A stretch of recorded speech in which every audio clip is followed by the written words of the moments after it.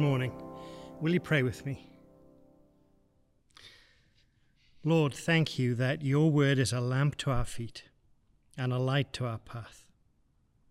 As we enter into the book of Samuel this morning, our prayer is that we would know you more and that you would shape and fashion us in the likeness of Christ.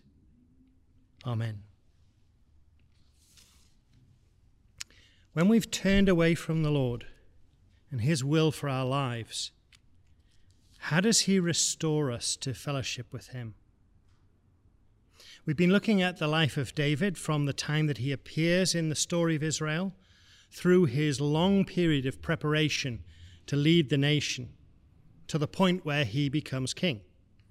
In particular, we've been exploring the ways in which God works in David's life and recognizing the common lessons there are in the Lord's dealings with all people who seek to follow him. The great theme of these chapters has been the sovereignty of God. The Lord is God, and David and Saul and you and I are not. And the story of David's preparation for the throne is nearing its end. Chapters 27 to 31 of 1 Samuel are really one single account contrasting the failures of David and Saul and David's restoration and Saul's death. It's difficult to do justice to this story when you break it up into short sections short enough to preach on. So this week I want to do something a little different and read 2 chapters which deal with the Lord's restoration of David. And as we do that, we'll pause 4 times to reflect on what the Lord might be saying to us. David, you'll remember, has been living in Philistine territory in service to Achish, king of Gath. Achish is one of the 5 rulers of the Philistine city-states in Canaan. So for 16 months, David has been allied to the enemy of Israel and has been pretending to raid Israelite settlements and bring the plunder back to Achish. In fact, he's been attacking the Amalekites and other enemies of Israel. But in order not to be found out, he's been massacring the people he raids so that no one is left alive to betray him to Achish. He's been lying to Achish each time the king asks him where the plunder comes from. There's been no record of him seeking guidance from the Lord for perhaps 2 years. And he has not spoken of God that we know of since he last saw Saul before going into exile. The last we heard of him before the writer breaks off to tell us about Saul's visit to the medium in Endor, David has been told by Achish that he and his men must serve in the Philistine army and fight against the Israelites in what will be one of the most significant battles for Israel in this century, the Battle of Mount Gilboa, a battle in which King Saul will die and David's way to the throne will be opened. But David is clearly not walking with the Lord, and he is not ready for that throne. What will the Lord do? Julia Sabo is going to read 1 Samuel chapter 29 for us.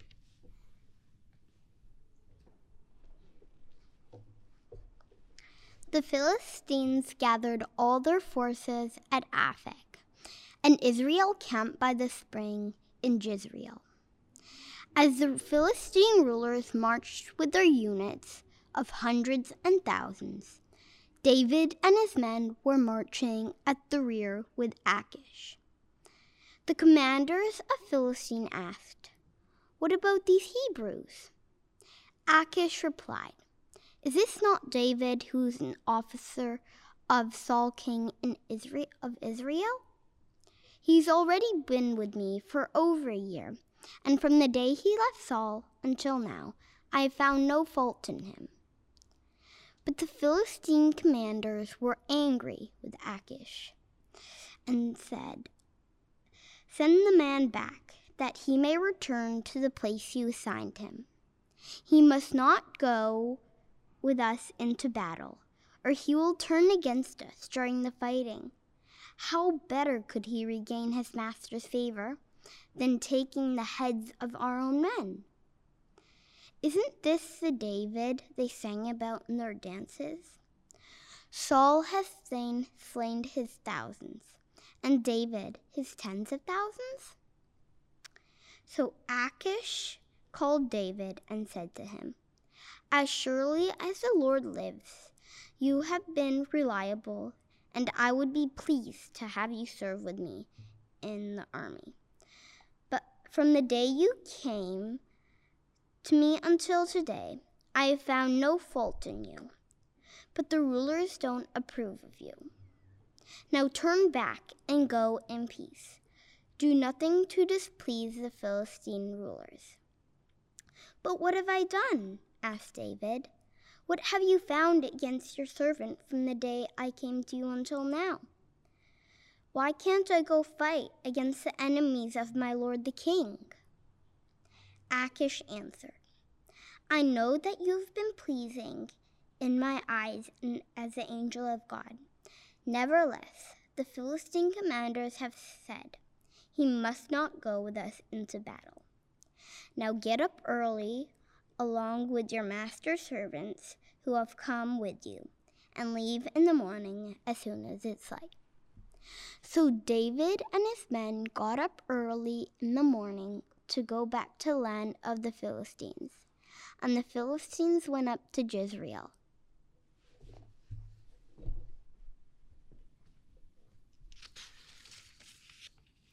Before we ask how the Lord goes about restoring David, it's worth stopping to ask why the Lord allowed David to go and join his enemies, the Philistines, in the first place. Why does the Lord permit us to walk away from his purposes? Let me suggest 3 reasons. First, God does not override our free will. If we are truly to choose of our own free will to follow him, we must also be free to choose to turn away from his will. And that freedom of choice doesn't disappear when we become Christians. David has free will that the Lord will not override. Second, David was truly exhausted. He'd been running from Saul for several years. He'd been leading a group of 600 men, plus their wives and children, through the desert. He'd been carrying the burden of his calling to the throne, which seemed further and further away instead of closer. His life had been in almost constant danger. David was truly exhausted. And the Lord knows, just as you and I know, that to argue with someone who is exhausted and sees the possibility of rest is likely to drive them further and faster away. The Lord, in his grace, is not swift to judge us for our weaknesses. He is slow to anger and quick to bless. If you think the Lord is disappointed with you this morning, you may be right. But one thing I'm sure of, he has not condemned you. God is gracious and understanding. And third, the Lord has in mind throughout David's preservation from the battle which is going to unfold at Mount Gilboa. This is a clear example of the Lord bringing good even out of disobedience. And Paul says in Romans 8, verse 28, we know that in all things God works for the good of those who love him, who've been called according to his purpose. Even our disobedience can be reshaped for good by the Lord. That doesn't, of course, mean that our disobedience doesn't matter. It harms others, it harms ourselves, and it dishonors God. And yet the Lord can still achieve his purposes through it. In the situation in 1 Samuel chapter 29, with the impending defeat of Israel at Mount Gilboa, it's difficult to imagine how the next king of Israel can be prospered while judgment is brought on the current king and those who follow him. And yet that is exactly what the Lord brings out of David's period of rebellion. Imagine the alternative. What if David had not gone to the Philistines at Gath? Surely he would have had to fight alongside Saul at Mount Gilboa. And with David, the Israelites would have won. And Saul and his army would not have been punished for their disobedience. Saul would have remained on the throne, and his stalemate with David would have continued. But since David did go to Gath, this possibility and countless others were eliminated. David is saved from participation in this great battle on the wrong side, but he doesn't get to fight on the right side, and perhaps to win the throne earlier and in a more glorious way. It's remarkable, isn't it, how the Lord works together, even David's disobedience, for good. The Lord uses David's wayward actions for his good purposes. And this points to the first step in the Lord's restoration of those like David who've departed from his purposes for them. God acts first. His grace goes before us. Before we even begin to think of turning back to him, he is at work on our behalf, drawing us to himself. And that's what David's release from the Philistine army is all about. There's no mention of God in this chapter other than on the lips of Achish. Nothing to state explicitly what the Lord did. But that's, of course, because the book of Samuel is so rooted in a God-centered worldview that God's involvement in every element is assumed. Whether it's specifically stated or not, this chapter describes the Lord's deliverance of David. And when the Lord's deliverance comes, it involves not joining with the Philistines, as David had done when he was trying to deliver himself, but leaving their influence and employment. We also need this God-steeped, this God-drenched view of our lives, which recognizes the Lord's activity without the need for fanfare and proclamation. Jesus meant what he said when he said, "Truly, I am with you always." He is always at work in the circumstances of our lives, always for our blessing, always drawing us to himself. As Dale Ralph Davis puts it, what a relief that God's presence doesn't come blasting at you like a television commercial. He doesn't necessarily declare it, but allows you to discover it. And God's deliverance of David is marvelous. He uses the Philistine commanders to release David from Philistine service. Ironically, by keeping David out of the Philistine battle lines, they ensure that he does not have to fight against Israel, which would certainly have disqualified him from the throne. Davis says, even his appearing among the Philistine troops would have destroyed David's credibility with many Israelites. If only they'd let him fight.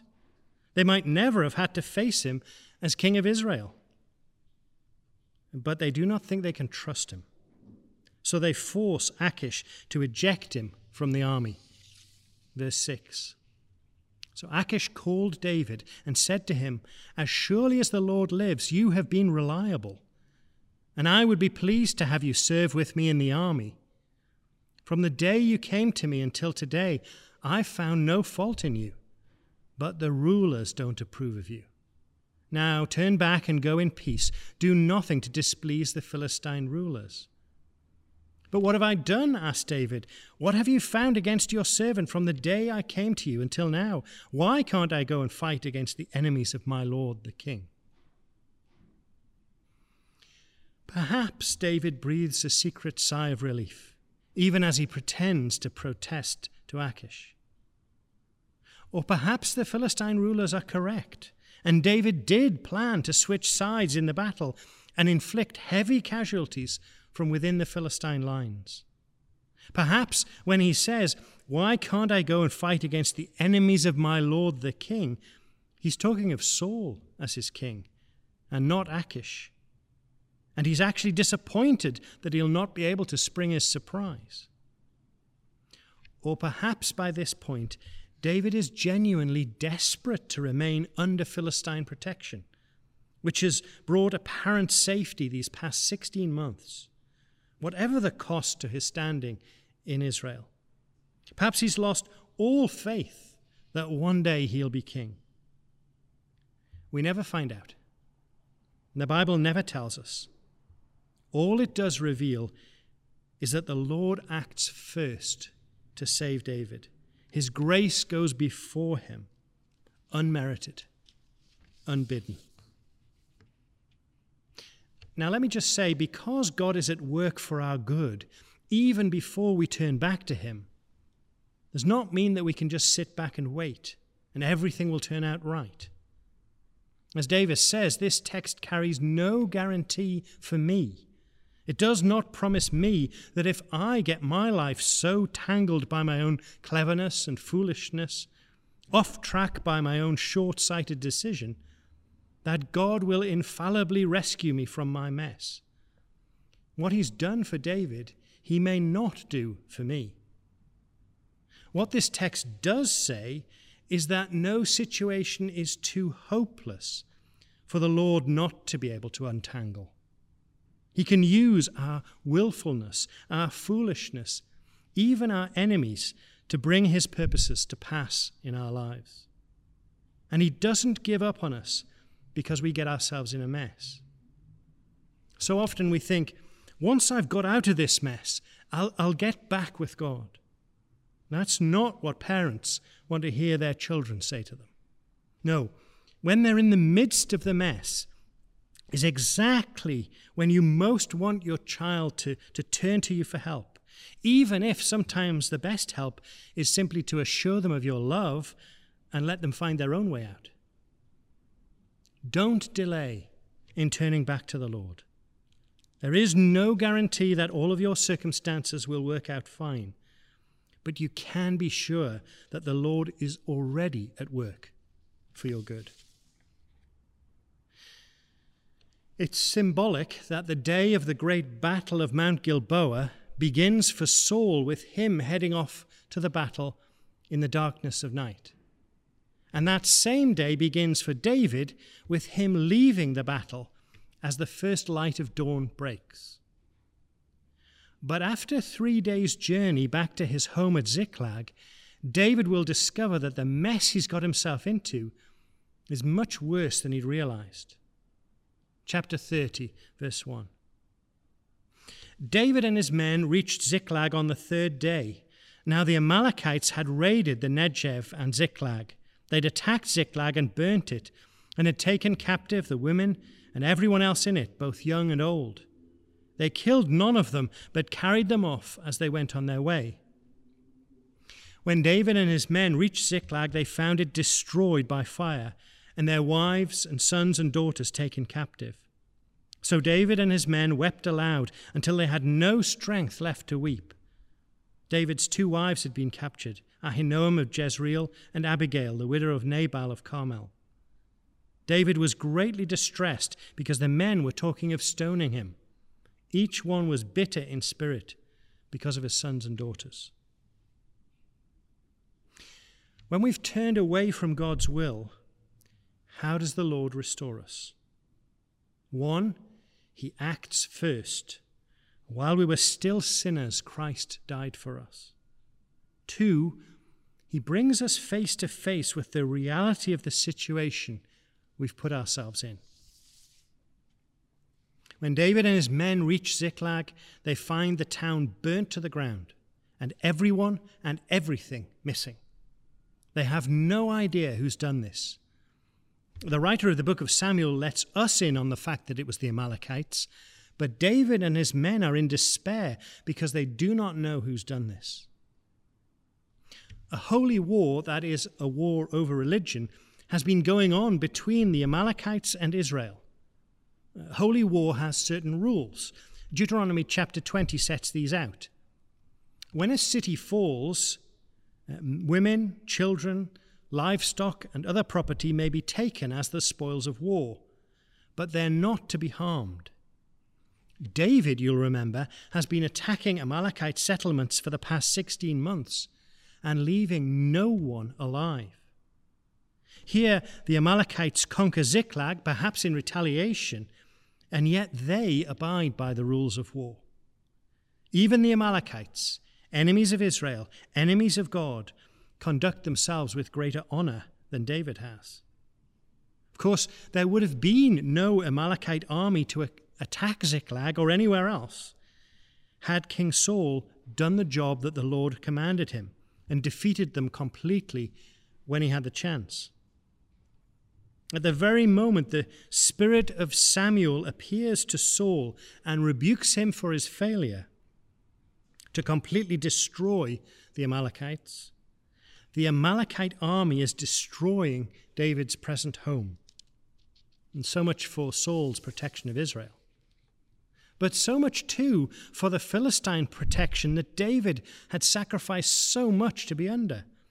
Achish's protection turns out to be nothing at all. David's men are quick to pounce on the failure of his leadership, and their grief rapidly gives way to anger and a plan to stone David. All their trust in him had gone. But losing all human support, first Saul, then Achish, then even his own men, well, that can sometimes be the best thing, because it drives us to a deeper dependence on God. R.T. Kendall says sometimes God has to take extreme measures to make us listen to him. But here's the point. God is honest. The Bible is truthful. What do I mean? Davis says this about David's disastrous situation. Here is the realism of the Bible. As the Lord's servant, you may be overwhelmed with troubles. You may receive more than you think you can handle. But, well, there's no but, except to say God in his word tells you this. The Bible is truthful. It does not promise that God will rescue us in every circumstance and always give us health and wealth and happiness, despite what the false teachers on religious television shows tell us. Jesus said, "In this world you will have trouble." Paul said, "We are hard pressed on every side, but not crushed, perplexed, but not in despair, persecuted, but not abandoned, struck down, but not destroyed." When the moment is right, as part of the process of drawing you back into relationship with him, the Lord will let you come face to face with the reality of your situation. But the Lord does not leave us there in despair. Let's read on. Chapter 30, verse 6. David was greatly distressed because the men were talking of stoning him. Each one was bitter in spirit because of his sons and daughters. But David found strength in the Lord his God. Then David said to Abiathar the priest, the son of Ahimelech, "Bring me the ephod." Abiathar brought it to him. And David inquired of the Lord, "Shall I pursue this raiding party? Will I overtake them?" "Pursue them," he answered. "You will certainly overtake them and succeed in the rescue." David and the 600 men with him came to the Besor Valley, where some stayed behind. 200 of them were too exhausted to cross the valley, but David and the other 400 continued the pursuit. They found an Egyptian in a field and brought him to David. They gave him water to drink and food to eat, part of a cake of pressed figs and 2 cakes of raisins. He ate and was revived, for he had not eaten any food or drunk any water for 3 days and 3 nights. David asked him, "Who do you belong to? Where do you come from?" He said, "I'm an Egyptian, the slave of an Amalekite. My master abandoned me when I became ill 3 days ago. We raided the Negev of the Kerethites, some territory belonging to Judah, and the Negev of Caleb, and we burnt Ziklag." David asked him, "Can you lead me down to this raiding party?" He answered, "Swear to me before God that you will not kill me or hand me over to my master, and I will take you down to them." He led David down, and there they were, scattered over the countryside, eating, drinking, and reveling because of the great amount of plunder they'd taken from the land of the Philistines and from Judah. David fought them from dusk until the evening of the next day, and none of them got away, except 400 young men who rode off on camels and fled. David recovered everything the Amalekites had taken, including his 2 wives. Nothing was missing, young or old, boy or girl, plunder or anything else they had taken. David brought everything back. The third element in the Lord's restoration of David is found in verse 6. David found strength in the Lord his God. The unmerited grace David received in being freed from the battle created the conditions for him to return to the Lord. The crisis David faced in being confronted by the loss of his home and family and the threat of his men provided the catalyst for him to return to the Lord. When David could no longer say, "My home, my town, my possessions, or even my family," he found that he could still say, "My God." Eugene Peterson says, the moment of disaster freed him immediately and amazingly from the 16 months of servitude under Achish, and David was dealing with God again. When Saul had been in his moment of deepest crisis, he had looked for a word from God. When David is, he looks for God, not a message, a self-centered personal rescue plan, but God himself. David looks for a relationship, not an escape plan. But what is finding strength in the Lord, or more literally, being strengthened in the Lord? It's easy for us to get this wrong.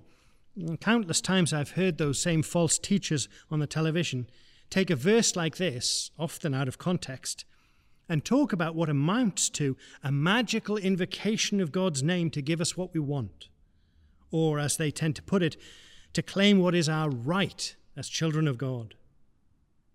Let me be absolutely clear. Demanding God's intervention is not what strengthening yourself in the Lord entails. The Bible calls that taking the name of the Lord in vain, and it's forbidden by the 3rd commandment. God is not there at your beck and call to do your will. So how do we find strength in the Lord? Classically, I think there are 4 steps in that process of renewing your relationship with God. First, we reflect on our past experiences of walking closely with the Lord. And by reflecting on the past, we're reminding ourselves that God has been with me, which brings back our sense of self-worth. God has been with me. Second, we reflect on the Lord's promises for our future, sometimes specific words to us, sometimes his promises in Scripture to all who follow him. And by reflecting on the Lord's promises, we're reminding ourselves that God will be with me, which brings back our sense of hope. God will be with me. And third, we reflect on who God is, his character, our knowledge of what he's like. By reflecting on the Lord's character, we're reminding ourselves that God is good, which brings back our sense of a desire for relationship with him. God is good. And fourth, we rededicate ourselves to our relationship with the Lord, recognizing that I am his and he is mine, which brings us back into that state of trusting in him. I am his and he is mine. So being strengthened in the Lord entails these 4 things: reflecting on our past experiences of walking closely with the Lord, reflecting on the Lord's promises for our future, reflecting on who God is, and rededication to our relationship with him. And David immediately demonstrates that his rededication to God is sincere by asking for guidance through Abiathar the priest. R.T. Kendall says, David showed considerable courage in turning to the priest because it allowed his followers to see his vulnerability. See, if the priest had said, God says, do not pursue the Amalekites, they would never recover what they'd lost and would have been even more convinced that David was not a man of God. On the other hand, if God's answer was, yes, pursue your enemies, and they were unable to find them, they would blame David for that. But David publicly demonstrated his faith and asked Abiathar to find out what God wanted them to do. And David's men were unnerved by the near miss with serving in the Philistine army and having to fight their own people. They were tired from 3 days' march. They were crushed by the destruction of Ziklag and the loss of their families and possessions. And they were no longer trusting David. But David, renewed in his faith, is able to inspire them to follow him. And they travel 15 miles on nothing but his faith until they come to the brook Besor, and 200 of his men are too exhausted to go on. Even then, the rest continue, not knowing who they're pursuing or where they're going, until they come across the Egyptian, who's able to reveal that it's the Amalekites that they're following, and is able to bring them to their camp. They fight through the night and the next day. A man's family, not to mention all of his possessions, are a great motivator, and they take back all that was lost. We find strength in the Lord our God. Let's read on. Verse 18. David recovered everything the Amalekites had taken, including his 2 wives. Nothing was missing, young or old, boy or girl, plunder or anything else they had taken. David brought everything back. He took all the flocks and herds, and his men drove them ahead of the other livestock, saying, "This is David's plunder." Then David came to the 200 men who'd been too exhausted to follow him, and who were left behind at the Besor Valley. They came out to meet David and the men with them. As David and his men approached, he asked them how they were. But all the evil men and troublemakers amongst David's followers said, "Because they did not go with us, we will not share with them the plunder we recovered. However, each man may take his wife and children and go." David replied, "No, my brothers, you must not do that with what the Lord has given us. He has protected us and delivered into our hands the raiding party that came against us. Who will listen to what you say? The share of the man who stayed with the supplies is to be the same as that of him who went down to the battle. All will share alike." David made this a statute and ordinance for Israel from that day to this. When David reached Ziklag, he sent some of the plunder to the elders of Judah who were his friends, saying, "Here is a gift for you from the plunder of the Lord's enemies." When we've turned away from God and his will for our lives, how does the Lord restore us to fellowship with him? The Lord acts first. He lets us recognize the reality of the situation we've put ourselves in. We find strength in the Lord. And finally, we know that our restoration to fellowship with God is real when we extend the same grace we have received to others. It's interesting that those who fight with David call the property that they gain from the Amalekites, over and above the property that was stolen from them, David's plunder. And yet in the next breath, they're unwilling to share the plunder we recovered, as David directs. His men say the plunder is David's, but David says it's the Lord's. For David, what they've gained is not what they had earned, but what they had been given. It shows the lack of true perspective that we have, that we can so easily see the troublemaker's point of view here. They're the ones who fought the battle, so why should they share with those who were too exhausted to fight and who sat by the brook with the baggage? But David insists on equal shares. No, my brothers, you must not do that with what the Lord has given us. He has protected us and delivered into our hands the raiding party that came against us. And the share of the man who stayed with the supplies is to be the same as that of him who went down to the battle. All will share alike. When God has been so good to us, why is it that we are unwilling to be good to others? We have to start to look at the good things in our lives as blessings from the Lord, not things that we've earned by right through our own hard work. And we have to start to be more like our God, who gives blessings generously to everyone, when no one really deserves them. The great truth which David grasps is that you don't get treated as a second-class citizen by the heart of God if at times you are too tired to go on. It may not seem like it, but this is a great theological statement, a revelation about the character of God. The Lord is a God of grace, undeserved favor. And to follow him is to become a person of grace, a person who blesses others when they've done nothing to earn your blessing. Jesus says, if anyone wants to sue you and take your shirt, hand over your coat as well. If anyone forces you to go 1 mile, go with them 2 miles. What is this if it's not a description of God himself, the one who is falsely accused and demanded of, the one who gives his coat as well as his shirt, the one who goes the extra mile? Is this fairness? No, this is grace. And David, in the course of finding strength in the Lord, has recognized God's unmerited favor towards him, towards one who has turned his back on the Lord's purposes and put himself in so much trouble. If God can be so gracious to him, how can he not extend the same grace he has received to others?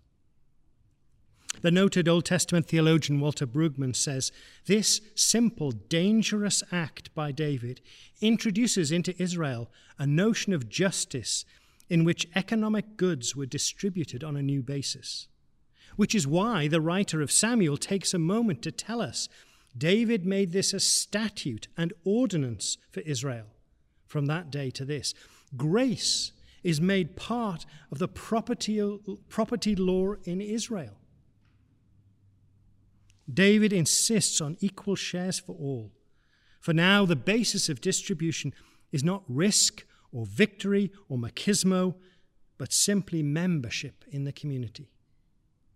David is not only a warrior, now he begins to act the part of the king, to dispense justice. And there it is. There it is. God has taken the rebel David and taught him something fundamental about building a kingdom and being a king. With God, a new kingdom is always at hand, literally among the people of Israel through the raising up of David, but equally today. God's kingdom is at hand whenever his people live under his rule. Whenever we live in a way that is different from the kingdoms of the world, a way that expresses his gracious character to others. How does the Lord restore us to fellowship with him? He acts first. His grace goes before us. He lets us see the reality of the situation we've put ourselves in. As we turn to him, we find strength in the Lord. And in response, we demonstrate the same grace we have received. That's how we know we've been restored. We begin to reflect his character again. Whenever our lives demonstrate the same grace to others that we've received ourselves, other people will be restored to a relationship with God, and the kingdom of God will be at hand. Amen. Will you pray with me? Lord, some of us are aware of people close to us who've turned away from you, whether gradually and imperceptibly, or like David in some more dramatic way.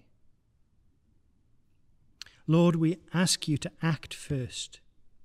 Show your grace to them by working to draw them back to yourself. Let them recognize the reality of their situation and their need of you. Lord, we're willing to speak up for you, but please give us the patience and the faith in you to wait for the right moment. And Lord, help us to recognize when that moment comes along, to recognize the prompting of your Spirit. And we trust those we're thinking of to you now, that you love them and have their best interests at heart, better than our own best hopes for them. And Lord, some of us today are aware that it is we who've turned away from you, and let our faith and our trust in you become cold. Lord, we acknowledge before you right now that we've been going our own way. We ask that you would strengthen us once again to walk closely with you, to trust the circumstances of our lives to you, to trust those we love into your hands. Forgive us for believing that we know better or care more deeply than you do about ourselves, about our circumstances, and about those we love. Lord, we rededicate ourselves to you. We love you and we want to be like you. Let us see your character manifested in us again, and let us see your kingdom come through us again, we pray. And we ask all of this in the name and for the glory of Jesus Christ, our Lord and Savior. Amen.